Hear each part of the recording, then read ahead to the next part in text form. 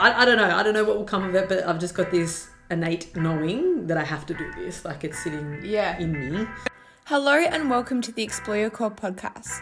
I'm the host Elise, and on this podcast we delve inwards and explore how some incredible people are following their own passion and purpose, and how you can find yours too. I'm joined by Kat. We actually met at a Call to Be Conscious breathwork workshop. We were just sharing, first time I got to meet her, about like a couple of our goals, and she shared something about having a bit of a story that's been quite pivotal, and I've been really intrigued, and I've held off for hearing about the whole story so that I can kind of hear it firsthand on the podcast. So thank you so much for joining. Thank you for having me. I'm very excited. Me too. Yeah, we connected straight away, and I'm just really excited to see where this conversation goes. Yeah. Look, I'll tell you a little bit about my story. It's an interesting one. So it was the other day, 9th of January. It's been 12 years now, funnily enough. I was speaking to one of my best friends who was with me, and she just said, oh my goodness, it feels like it was yesterday. And in the same token, feels so long ago. And so I went with a group of friends after uni. So there was a group of us that went to Thailand after we graduated, just a bit of a celebration, and a week away to celebrate, finishing uni and getting, I guess, our first full-time jobs. And we were lucky enough to meet like a South Australian couple who kind of took us under their wing and showed us, best places to eat, best places here. And the reason I say that, they introduced us to this beautiful tour guide, Kat, who became a dear friend and like a family member for what was to come. And thank goodness we had him. And he took us out on this day. We went touring and saw some elephants, and decided where we saw these elephants to do some quad bike riding. And so I hadn't been a stranger to quad bikes. I'd ridden them before, and we took them kind of on road to start. So that was fine, safety gear on, everything. And then we went off road, and it was kind of quite jungly terrains. There's divots, like it's not straight. It's not easy to ride on. And there were some narrow pathways up and down. My friend Kim, so we were in single file, my friend Kim kind of got stuck one bit, ended up bumping into her, and the bikes were like a bit slow to brake. So you'd brake, but they'd keep kind of rolling for a bit. Yeah, so it just took a little bit of time. And then her partner Brad ended up almost like flipping one. We had to kind of ride up. It sounds funny, but like ride up this little boulder. And I remember kind of getting off and almost doing it a bit differently. And we got to a point, and I got off the bike and said to my partner at the time, like, I'm a bit uncomfortable. Like I normally don't feel like this on the bike. I'm gripping really tight. My arms are sore from holding on so tight. It's just a bit bumpy. And, funnily enough, kind of my intuition was like, oh, I don't think I should keep going. And Kim said to me, oh, thank goodness you're saying that. Like I was like, Kat always says this is fun. And she's sitting there going, this is terrifying. And I said, it's normally not like this. And anyway, we asked the guide, and we said, look, how much longer? And is it flat and straight, or are we going to have to keep kind of winding through these paths? And, in kind of the broken English, said flat, 10 minutes, 15 minutes, done. And we were like, oh, okay. And so my partner at the time said, oh, what do you want to do? And I kind of said to him, oh, I'm thinking about jumping on the back of your bike. I just don't feel right. I don't feel comfortable. I should have listened to my gut. Hindsight is a wonderful thing. I jumped back on my bike, and we all went off, and they were right. It was wide. It was probably wider than we've been, but we're up high. And to the left of us were cliffs and kind of forest, when there's all the trees and you like a big drop down off on the side. And so we got back on, and there wasn't much longer to go. It would have been maybe 5-10 minutes before we finished. And friend Kim kind of came up to this ditch in front of me and got stuck in it. So me, thinking I was smart, tried to go up and around her, but my bike wasn't really balanced, and the front wheel went into the divot. So instead of going straight where I was supposed to, I ended up at a 90-degree angle. Then my bike kind of spun and headed straight toward the cliff's edge. And I tried to kind of re-maneuver, and there wasn't really enough time. So I ended up going straight off the cliff on my bike. So I remember as I went over, I heard this scream and then realised it was me. It sounded, I know that sounds funny, but It didn't sound like myself. And I called my partner's name at the time, and then I just remember going faster and faster. And it felt, I'm sure it would have been something like 5 seconds, but in that time, I remember thinking, do I jump? And I was kind of pushing, like, if you're going face down something, I was pushing as hard as I could, arms locked out against the handles, trying to just stay on the bike. Do I jump? Do I do this? Is this the end? Thinking about my parents, thinking about this. And then I don't really remember anything after that. So I had to be kind of filled in. But basically, he said he jumped and went hurtling down this cliff and hit his hand on a rock. And he said, I actually think I broke my hand, and it was a bit of a wake-up call to slow down, because if I didn't, then I would be where you were. And he said, I saw a tree, the bike upside down on one side, and he had seen it kind of go in the air when I went over, and then you on the other. And he just said, I said, what was I like? Because I don't remember. And he said, you were on rocks and you were mangled. He said, I thought you were dead. And so at that time, I wasn't making any noise, and he didn't think, and God bless him, rushed down straight away. And he got to me and he said, he touched my shoulder, and then I let out this scream, and he said it was the best noise I'd ever heard because I was, silent up until that point. He thought I was dead. He said he got down. Apparently all I started screaming was my back, just screaming in pain. And knowing we'd just done our first aid course, knowing that basically everything they were doing was wrong, but not being able to kind of do anything else, they supported my back and my neck with their arms and had to let my legs dangle and had to literally inch by inch climb and pull me up a cliff to try and save me. So one of them would hold me, the others would kind of climb, and they'd pull and then do it again. And this is the way they explained it. And until they got me to the top, and Kim was there, and she was a nurse, so she had me in her lap and supporting my head. And from what they said, they didn't tell me this till much later, the crew, obviously the people who were running the quad bike thing, were helping and trying to do things, but there was no helicopter coming, there was no anything. I did wake up at some point kind of along there. All I remember was the pain in my back, and they got me to the top, and they had called a ute in, and so I went on a spinal board in the back of a ute. And you can imagine on that terrain, I remember how painful it was, until we got to an ambulance, and it was a volunteer ambulance. So there was 2 paramedics in the front, and thank goodness we had Kim. She sat with me in the back, put the oxygen on me, and tied me to the board as well as she could. And we knew everything that I should be doing. The only relief I got was from lifting my legs up, and she said, you got to put them down. They had predicted that I'd broken my back from what I had screamed, and it was a tricky, like everything that could go wrong did. The ambulance ended up taking us to the wrong destination, and the tour guide I mentioned before followed and said, take her here. And so thank goodness for him, they took me to an international hospital where a lot of Aussies go and I was really, really blessed and lucky to be there. So then ensued a long 2-month slog and recovery, and so I lost my spleen. I had kind of obliterated my spleen, 2 parts of my liver. I had broken 5 ribs, 3 vertebrae, lucky not to get my actual spinal cord. My scapula, which they only found out later when I got to try and walk again. I was screaming, they didn't know what was wrong. A thumb, I lost teeth. I had all my skin on my chest, and my arm was off, so I was bleeding kind of everywhere, and a big gash on my chin. God. And then bleeding. So I pretty much lost all of my blood. It was all kind of free floating. So I was extremely, extremely lucky. I didn't know this, but my dad told me a little bit after he arrived that the doctor had said kind of 2 in 10 with my injuries who walk in, walk out. So that kind of put it into perspective, I guess, of what happened. And lots of things. I had issues with my lungs. It was like a garden hose in my chest just because there was fluid. And one of the things that I remember in my recovery the most, I had this little machine. It sounds so funny. It just had 3 tubes and 3 balls in it, and a little kind of spiral thing you had to breathe in, and the aim was try and get all 3 balls up. And I remember my friends all took it as a bit of a challenge, like, let's see. And most of them could get all 3. And I couldn't even get the first one up to begin with. So it was a long challenge of recovery and physio and, learning. Like I could walk, but the first time they got me up to walk was with a nappy.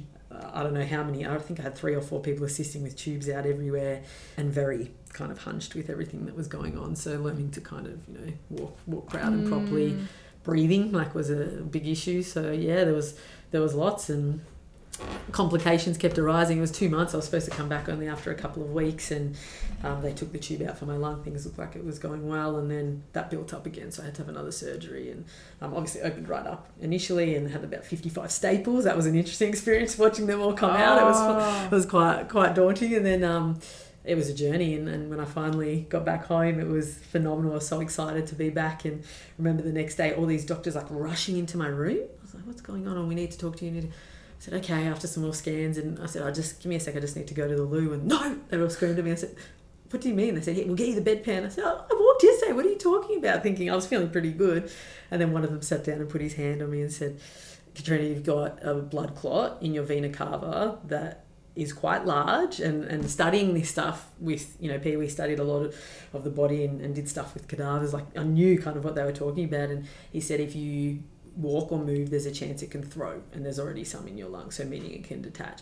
We need you to stay still. We need to take you for emergency surgery across the road. So I'd just gotten back all excited and then had to have this operation when I was awake, that they put this filter in through my neck to make sure that this blood clot didn't move. And at the time I was like, okay, a little clot, like, you know, whatever that might be. And I was sedated, recovering after it, and remember Dad talking to someone on the phone thinking I was asleep, and he kind of said, yeah, it's 4 or 5 inches long and takes up 80% of the vena cava. And I turned around and went, what? Like, knowing kind of what that meant. So yeah, it was crazy. It was a big recovery. And unfortunately we're back in again in 2013 for more surgery, more things, and got a diagnosis with lupus, and that one was probably a bit more challenging in that they didn't know what was going on. And oh my, I can't even process that. That is like, and that's the thing as well, because even when it is not like a bad injury, the fact of, you know, going for hospital surgery and recovering can be enough. Like that can be a big deal. That can be like, you know, spanner in the works. But to just know one thing after the other and such an unknown outcome as well, that's crazy. Do you remember what like the first kind of thoughts were, realizations when you were kind of waking up or realizing the extent of what's happened? Yeah, this is a bit confronting, but I was really out of it for the first little bit. I remember being in ICU and I had my arms strapped down because of the extent of my injuries, and also I woke up with a breathing tube in. And I don't think that's a normal thing. I think maybe depending on the severity, but from, as I said, Kim's a nurse, my friend, I don't think that is something that normally happens. And I got the biggest fright because you try and breathe and that's doing it for you. So it was very confronting. I struggled to have my arms strapped down. They were next to me, her and said, you know, just breathe and calm. And I actually remember, and this is awful to say, but I actually remember struggling, and it got to a point where I was so exhausted that I stopped. I ended up vomiting, but I had like the nasogastric, everything cleared it. And it was the strangest feeling, at least. It was like once you kind of gave in, then it was doing it for me, but it was obviously like an involuntary thing. So I had to just release and let go. And once I kind of learned so how you didn't have to breathe. It was doing, the machine does it for you. Yes. But that, when you think about that with you being awake, it's such an odd thing, because obviously you wake up and you're like, it's your first thing, you know? So it was a very strange experience, but I guess I just said release and let go, kind of a metaphor for what was to come, I guess. And then I remember my dad arriving the next morning and they took the tube out, and I remember just bursting. I was like, oh, this, I'm like, you know, it was like this release of him coming and feeling like, you know, I was 22 at the time, that I was safe and that I was in hands where someone could talk for me and be there for me and advocate for me when I might not be able to, because I was still kind of in and out of it. And then being moved to the ward, I kind of remember waking up and going, I fell off a cliff, didn't I? And then back to sleep. And then it took me a while to kind of, you know, come back to where I was and understand. But I guess a long way around answering your question, the first things I remember, a lot of pain. I obviously had a broken back, but also had a big, you know, obviously now incision down my front, but had a lot of coughing because of the fluid in my lungs. So it almost became a bit comical. I'd be like, like, you know, every time. So you can giggle now and laugh at it. But I remember that. But I remember, and one thing I probably don't give myself enough credit for was just, I was a positive person. I still am a positive person. I don't think I would have got through it, you know, without that. Just remember thinking, all right, one step at a time. Like whatever is going to come at me, just one bit at a time. And so it was, you know, if we're looking today at trying to get this tube out, great. If we're looking the next day at trying to breathe a bit deeper so I can work towards getting that tube out, great. Like it was just trying to take one thing at a time, and just overflowed with love and support from community around me, which was amazing. Really what do you think contributed to having a positive mindset? Like you're 22, you've been young, healthy, free, traveling, and now like your world's just turned upside down. Yeah. Like, what do you think contributed to you actually having a good mindset for it? I think just the person I was, the way I was raised, my values, and the people that I had in my life. I know I said to someone, I've been through probably more emotional challenges in the past few years than I have ever. And I said, sometimes I find that emotional stuff can be more difficult than the physical. But in that time and place, I think I was an innately happy person, and, you know, had a high energy and high buzz, and tried to bring joy to people around me. I think that kindness costs nothing, and that's always been a big value to me. I think what's the quote Mark Twain says is like, kindness is the language that the deaf can hear and that the blind can see. I think it is something like that, and it doesn't cost anything. So as a kid, you know, I was always taught to be honest and value being kind to other people, and I think it's so true. You never know what somebody else is going through. And I think it's just that mindset. And I always thought there's always someone worse off. I'm blessed. I've had, a great upbringing, great family, great friends, and I can do this. And I just think I had to continue thinking that way, because what's the alternative? I was in a place where it did get hairy sometimes, and Absolutely. I think doctors got worried at times, even back here when they didn't know what was going on. I had lost a significant amount of weight. They were pulling me off things and then having to put me back on because things just weren't working, and it was like a mystery. They couldn't figure out what was happening, and they wouldn't say it to me, but they'd say it to my parents. If we can't figure it out here, it's not looking good, blah blah blah.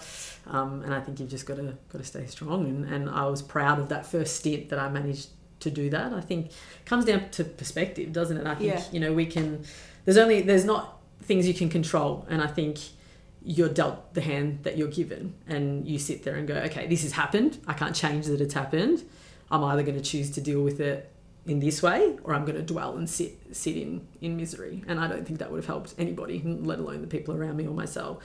So I think perspective is one thing that we can control and that we can choose. And I think that's with anything in life. If we choose to see something in a certain way, then everything kind of flows on from that. So if you choose to have a victim mentality, and don't get me wrong, there are things in this world that are unfair. And, when you look at things like, and I hate saying it, but like kids with cancer and stuff like that is unfair. And they are a victim of that. But I guess that is what's happened. Where can you go from there? And you can only control what you can control from there. So I think that has been my mentality always, and just trying to control the controllables and move forward in that way. Isn't it crazy though, just how much like perspective makes a difference? Like you have the same situation, but you just have a different perspective. Like you've been able to conquer and have this mindset where you've gotten yourself well probably fairly quickly as well, in that like because of that perspective you have. You could just as easily have a perspective like this world is against me, like my life has just been ruined, everything's turned upside down, like I don't want to be here. Like that can so easily have gone that way, and then you don't ever try and recover, and you don't care, and like it could have taken you down a completely different path from that one moment of like, I guess there's a lot that makes up the perspectives, and not just I choose to be positive, I choose to be negative. There's obviously a lot of beliefs, like if you are say like negative in those beliefs and then trying to put it as a positive perspective, it won't work. Like you genuinely don't believe the world is good. Yeah, absolutely. But just to know the difference that it makes with a different perspective. Yeah, I think so. And like perspective can't cure. I don't know if you've heard the story of Emma Carey. I think I've told you last week on the beach, they call her the girl that fell from the sky. So she had a skydiving accident, and she also broke her back, but she was not able to walk for a bit. And I'm incredibly lucky that I had a couple of the little processes of the spine break off, and I'm lucky that nothing was able to get to my spinal cord, and that it was at a point where I was still able to walk. But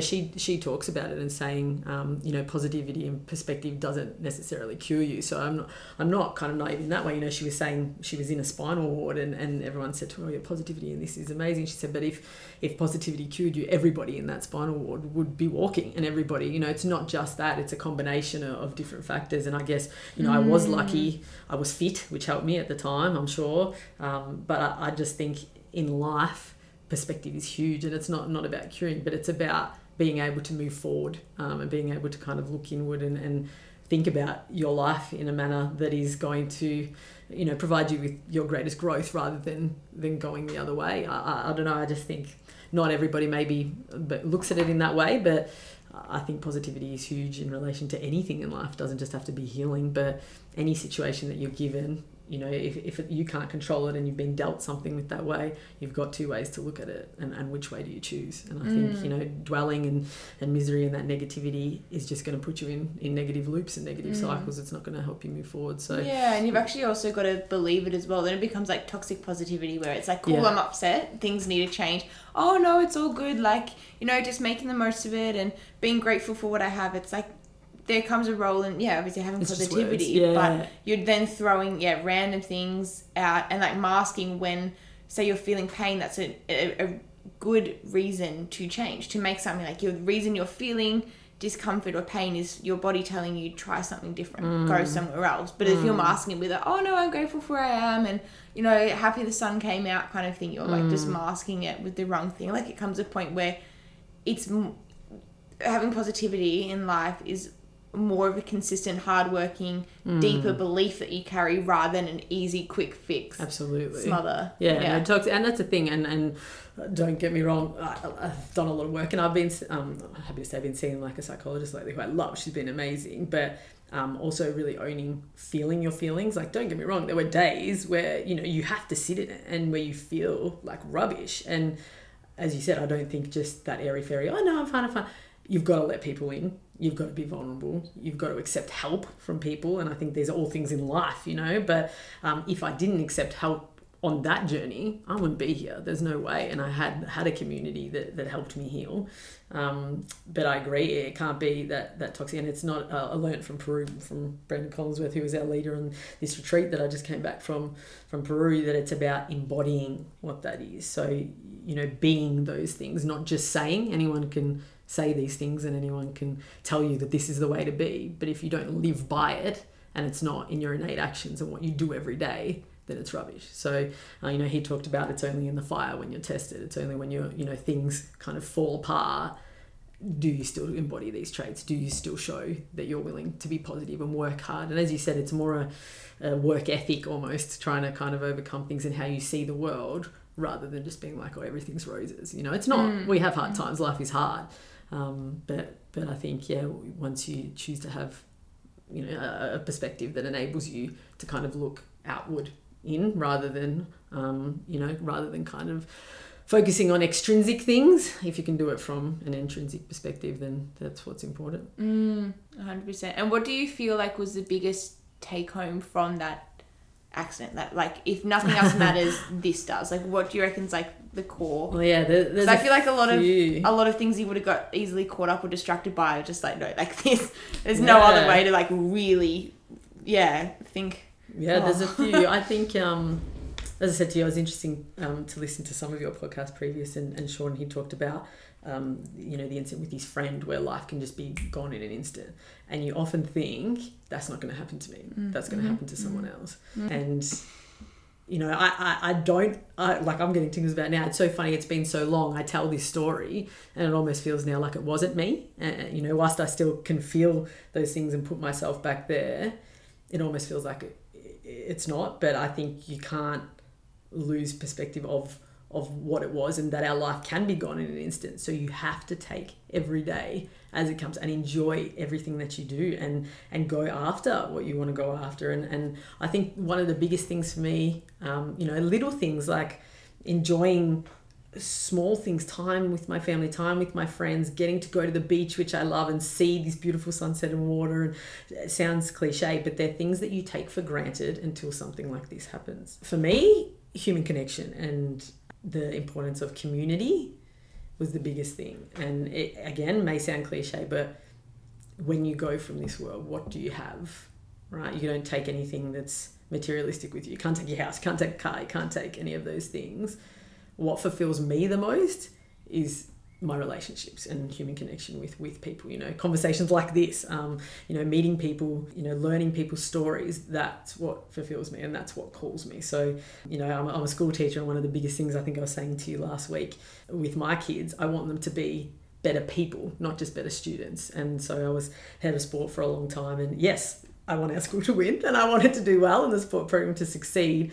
But for me, I guess, what does success look like? Is it wins and losses on the board, or is it that you're developing good students, good teammates, good human beings who can communicate, and so that might kind of go off on a tangent, but in the end, that's all about being a good person. And if you're a good person, you're going to be a good student, and you're going to be a good sports person, and you're going to get success, and it kind of filters into everything else. And if I can teach kids how to communicate a bit better, you know, when we're in an era of smartphones and emails, and they're going to email a teacher, no, go and have a face-to-face conversation and develop your skills that will help you later in life for a job, or, be a good teammate. How do I be a good teammate, or how do I be a good leader, and getting them to go out and action things, so embody things rather than, you know, just speak, like we were just saying before. You know, don't just go and say what you're going to do, go and do it. All of those things to me are a byproduct of what I learn. If I can kind of, you know, say, this is what I learned, I want to be the best human I can be, and I want to help others do the same, then, you know, I've taken what I learned from that accident. I'm trying to kind of filter that out. And a lot of them don't know, you know, they don't know about it, and they don't need to know. But if I can help people reach their potential, what a gift. That's a great thing. Or even take some steps in the direction to do that. There's a lot of things I learned, but I think for me, the most important thing is telling the people around you that you love them. Just really valuing the people around you and the way that you connect with people and your relationships, because in the end, what else do we have? I think kind of COVID showed us that, really. Yeah, I think it's kind of a gift. I mean, it's so awful what you did go through, but a gift to have the perspective of that. Like, not many people step back. Like, I think when you travel, you kind of step back a little bit, like, oh, this isn't my friend group I want to be in. Like, what am I doing this work? Like, I don't even like it. You kind of get this like little bit further away, and then you step back in, to that little bubble if you want. But to have it where you like stripped of everything and like, what am I doing here? What, like, it is so powerful. It even gets me like emotional thinking about, like, it just brought up so much about that same thing with me, just like not knowing what was happening in life and just being like, this is the most pure thing. It's like, if you can't die with money and materialistic things, it's like that meaning in life that's just the most powerful thing. And we know that, but why does it take something like this to remind us of that? And I know we get busy, and there's this busy culture, especially Melbourne, Australia, this busyness culture, and COVID stripped that back and allowed us to, we had time in isolation, and sometimes that's a good thing. We need time to reflect, and I've found kind of as I'm getting older, I need some of that alone time to go inward and reflect and recharge. But for me, and everyone's different, I get my energy off my people and from my people and being in community. And one of my intentions on the retreat was to listen more than I speak. I like to learn from other people and hear what other people have to say. And learning's not just from a book. I'm a teacher, and I think you learn, as you said, by traveling, by speaking to people who come from different circumstances to you. And I think it's a gift. And I did, like in Thailand, the nurses were the most beautiful people, and some of them spoke English and some didn't, but you lose all dignity when you're in a position like that. And like, I now, what I remember from it is the funny times, like so many different funny stories that we had, and things to keep your joy alive. I remember we got, burnt Friends DVDs and a cheap DVD player and used to watch it in the hospital room. It was like a hotel room. It was a beautiful place to be able to laugh and find some joy. And, I remember one time, with any kind of accident things, when you're with anaesthetic, it can be hard to kind of, get your bowels going again. And I remember I was having real trouble after the last operation, and it was like a group thing. The nurses would come in every day, and they do it here, but it's funny in Thailand, that it kind of don't have the vernacular, and they'd come in and say, number 1, number 2 today. Oh gosh, okay, we're getting into it. And then, I wasn't able to for a long time. And this sounds so funny. The day that I did, a nurse opened the door and yelled to the rest of the nurses. I had about 7 people down the corridor clapping and cheering. I was like, okay, can we shut the door now? So, you go through all these things and get stripped right back to your core, but they're the things that you remember, and I even remember Dad tried to go out and ask a nurse for a towel, and she bought soap, and then she bought a face washer, and then he, said, oh, towel, and she goes, towel, and came back, and then we had a joke for the rest of the time about the towel. Like, so there was, just little things that you remember about the people. And then when it was time to go, I was crying, they were crying. You've been so vulnerable. They became family for, the time that I was there. And, they get kind of involved in your care and your recovery. So, I've seen you in your most, raw. Absolutely. State. What were some of the biggest changes where I don't want that anymore, or I do want that? Like, what did you start chasing? What did you let go of? Yeah, good question. As I said, at that time, I was a pretty positive person and pretty upbeat, and was, I was just about to start my career. So I had my first teaching job, and I was really worried. I had to call and say, I can't do it. And I didn't know how long for. And the school that I was at was incredible and very supportive. And so I had to have 6 months off before I could then go back. So that was a bit scary. But I think for me, it sounds silly, just, again, these cliche things, but it was not taking things for granted. I know it might sound funny, that, and again in 2013 when I went back in, I just wanted to get back into the classroom. And we, I know as teachers and things, we look forward to our holidays and we whinge. It sounds funny, but just that normality, that sense of normality, of routine, of not having to get up and have injections left, right and center, of not having to, and as I said, I know there's a lot of people so much worse off, but just some kind of sense of normality. I remember thinking, I just want to get back to my life, into my bed, to walk my dog, to, get into the classroom and do what it is that I've just studied for 4 years to do. And I think just not taking the small things for granted. And I don't think I have since then. And I'm lucky in that it's given me a different outlook and that I try not to whinge and we get caught up and we, in the moment, oh, that happened and da, da, da. And don't get me wrong, I'm guilty of that, more than as much as anyone. But I think I really, I don't take the little things for granted. I catch up with friends often. I just had some friends say to me, what the heck, you're running around left, right and centre? And I'm like, yeah, I am. And I know when to take a break, but I love to be able to go out and see my friends and catch up for a hot chocolate, catch up for a smoothie here or go for a walk, because I nearly couldn't do that. So I think it's just the simple things, how I hate to think, you kind of think you broke your back and people go, oh, could you walk straight away? That's the thing that people think, and not that not being able to is any lesser of a life, but I'm so grateful that I can, and that I can do things that I love. As a result of the blood clots, I had some recurrent ones and wasn't able to do contact sport anymore. So that's something that had kind of been taken away, but there's so many things that I can do. And so I guess being appreciative of and not taking for granted is probably the biggest thing. Yeah, I think it's so easy as well, like with the fast-pacedness of the world and social media, it's like so easy to get caught up in living like an extraordinary life. Big, like things happening, big things, achieving this, going here, like this just out of the ordinary life is what we're all kind of like striving. And it's almost like, oh, you didn't do anything today. But it's like within the day, even that you didn't do much, it's like being grateful still of like going out for breakfast or for your sleeping or just all these things that's like you don't realize is so special to have until you've lost it. And you've lost everything. You lost like to be able to breathe. You lost like voice. You lost control over like your situation. You lost everything. So then when you have it, like, whoa, this is actually something you can take for granted. Not anyone can do this. It's not always guaranteed that you can. Like even within a boring day or a normal day, there is still so much to be grateful for. And I was blessed to get them back. You know what I mean? Yeah. And I guess this is why this is on the path I'm on now. It's taken me a while, but I'm determined to use it in a way to try and send that message and get others to kind of stand up and go after what they want and to connect. There's, a lot. It was interesting watching my students coming back and seeing what COVID did, when people are isolated and when they're separated for a long period of time, coming back together, it was overwhelming, anxiety inducing for a lot of them. But I think, life isn't meant to be done alone. We say this all the time. We're made for human connection. What were people doing in tribal days? They raised children together. It was a village. And that's the point. I think we get vulnerable sometimes about exposing things that we're not good at, or our inner thoughts or our self-talk. And, we all have that. We all have negative self-talk. We all have doubts and, about our beliefs, about where we can go. But I think when we share those, we realize we're not alone. But it takes that vulnerability to lean in and share those things and have those discussions. But I'm finding more and more that's where the growth is, and that's where you meet like-minded people who can help you on that journey.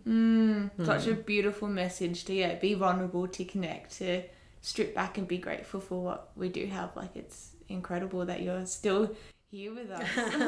Lucky. You made me cry. Oh, no, lucky to be and very happy to be, and hopefully can live a fulfilling life, but just by being authentically me, and hopefully making those beautiful connections with people as we go through. I love that. Thank you so much for coming on and sharing such an incredible story, and that's really, really, really touching and incredible to see the message that you are sharing. No, beautiful. Thank you very much for having me. It's been a beautiful discussion. Yeah, of course you can.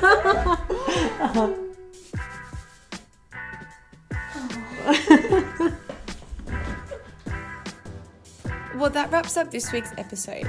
If you enjoyed listening to this podcast, follow Explore Your Core on Spotify and Instagram to be updated with more episodes, and share to your socials to help more people be able to follow their passions.